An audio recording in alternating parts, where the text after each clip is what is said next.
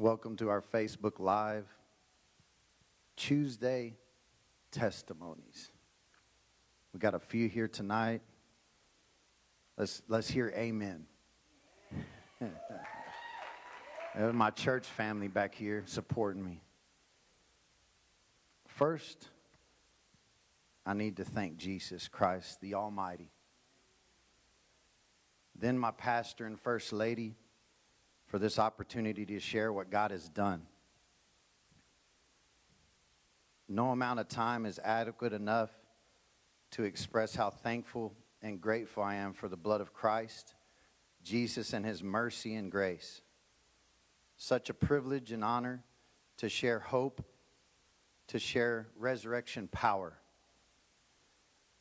I was raised in church, was just a rambunctious child running the parking lot, a lot like Ashton Dax running around here. Playing football on the field on the side of the church, getting in trouble with ushers was a regular occurrence. Roughhousing is what they used to call it.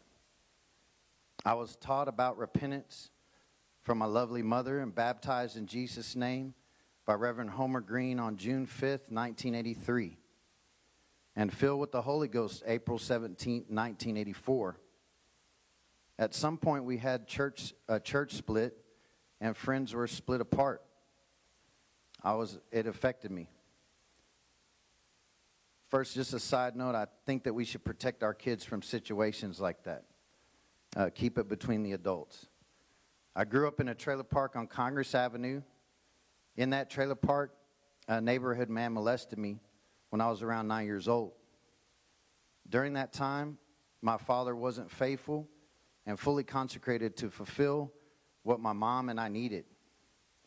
Being that God-called spiritual leader of our home, my father was a workaholic and didn't put God first or family second. So with the resentment and the hurt I carried from being molested and needing my dad, I started in my teenage years drifting away. Anger, confusion, even hate and self-destruction became part of my lifestyle. The thug culture and drug dealing seemed more flashy and more appealing. I started opening up myself to worldly influences, movies, music. Some of the rap music in the 80s and 90s was geared toward my age group that were dealing with absent fathers. So boys were under the impression they had to become men with a twisted view on what that really meant. Anger was kindled and set ablaze within me. Gangsters, drug dealers, athletes became my idols. However, what's interesting about that facade is inside I was hurting and lost. I was away from my Creator, who still loved me. I was deceived. At an early age in junior high school, we started being able to buy 40 ounces of malt liquor and smoking marijuana, using LSD, cocaine, mushrooms, pills, and anything to escape. Alcohol became a weekly thing. Fights, violence, and self-worth was at an all-time low. Living that facade, behind closed doors, I was depressed, suicidal, self-mutilating myself, burning myself, cutting myself, many attempts to take my life with the attitude of not caring if I lived or died. Still, Jesus saw fit to not have me take my last breath. What mercy. What love. Wow. Mom later told me she started praying the prayer, Jesus, do whatever it takes to bring Andrew back to you. You see, my mom was a prayer warrior. My mom believed in the mercy and the grace of God. A great godly mother to me. In 1999, Andrew Isaiah was born, and my life changed in that I started to wrestle in my mind about coming back to Jesus. His mom and I later divorced, and God really started to deal with me heavily. However, I was still selfish and stubborn. Multiple run-ins with the law, jail visits, multiple times on probation. I've almost been in every single building that's out at the Delaware Valley Correctional Facility. My last arrest was in 2006 for DWI. I lost my license. Then I had to ride the bus practically everywhere. With joint custody of Andrew Isaiah, I did make my mind up long ago that I wasn't going to be an absent father. So I'd catch the bus or ask my mom for a ride so I can spend time with my son. When the 2006 issue happened, that was the last straw. I was exhausted of running from Jesus. My lawyer and I, asked the judge for help. You see, I knew Andrew Isaiah needed me, and I was tired of letting Jesus down and also my son. And I was sent to rehab in 2006 and had been to rehab before. That wasn't the first time. However, this time was different. In San Antonio, before I went to rehab, I talked to Pastor Stevens, who was my pastor at the time, is now my bishop. When I get home, could I join the choir? And he said, sure. Then we had a serious talk about consecration and being faithful to God and the house of God.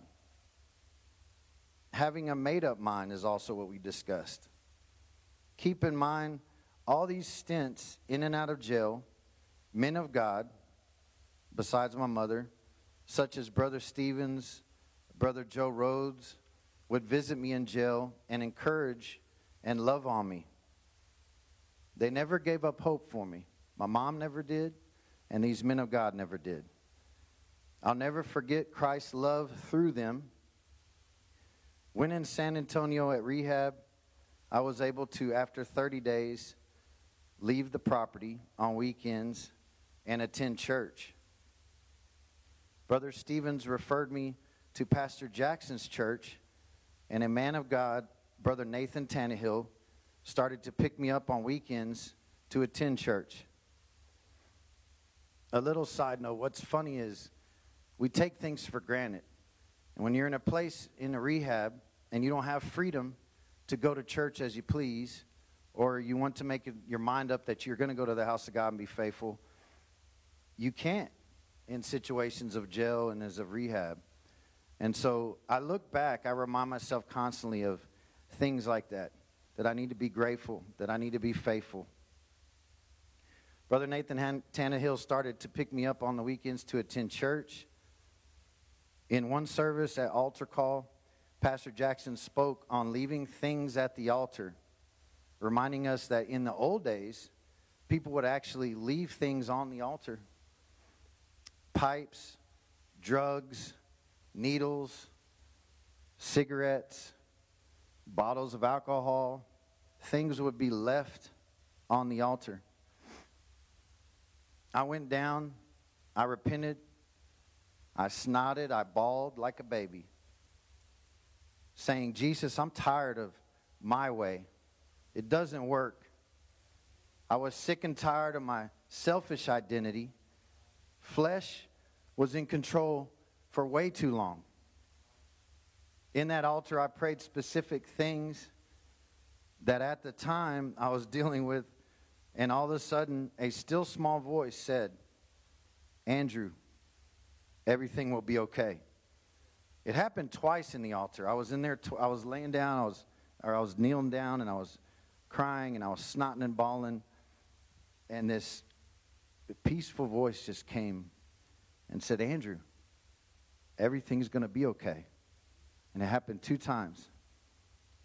I believe the word says, in the mouth of 2 or 3 witnesses. At that point, I got up.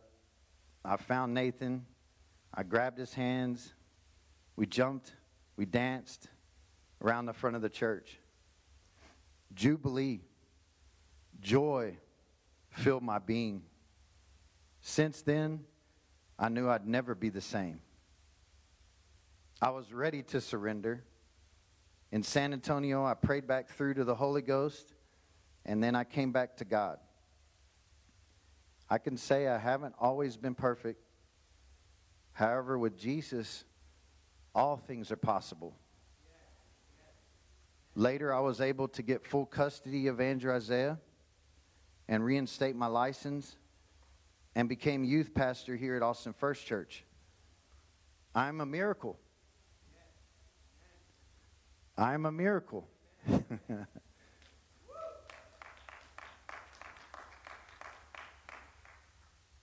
The influence of Austin First Church and the great family that I've joined in with, and also through my bishop's wife, Sister Stevens, I met my lovely wife, Carla Gandy Hudspeth. And can you believe that after that, Jesus gave me 2 other boys, Jaden and Ashton. My life has never been the same. My awesome wife and I just celebrated our 5-year anniversary. And Ashton turned 3 years old in the same year. About 2 years ago, my mother was diagnosed with Alzheimer's and dementia. But without God, I wouldn't be someone she could have relied upon. That was a tough time for me. But it says in the Word that His peace passes all understanding. And I know that she would have wanted me to continue in the way. Thank you, Jesus, for your overcoming power. He's always been there. He's always kept me. He had bigger plans for me. He had eternal plans. Unfortunately, I see people that I grew up with, went to high school with, went to junior high school with, that are still stuck in the same rut. Drinking, partying, more worried about reputation than an example for their children. It burdens me. There's a life that you can lead and live that's way more profitable. Our treasures are stored up in heaven. Jesus is the way and the truth and the life.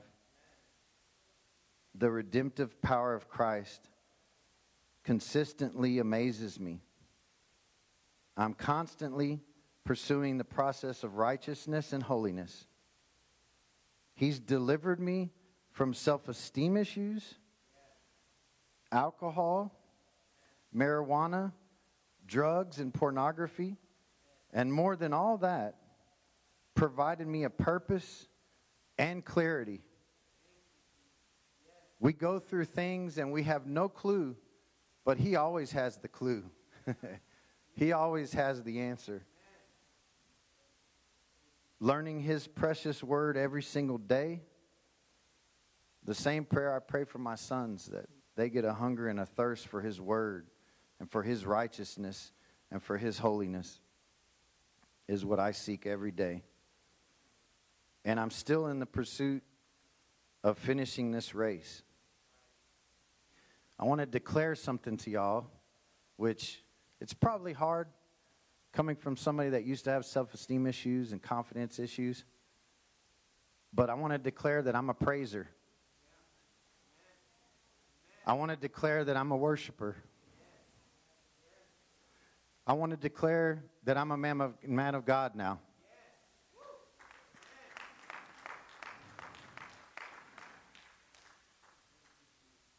All things I do humbly.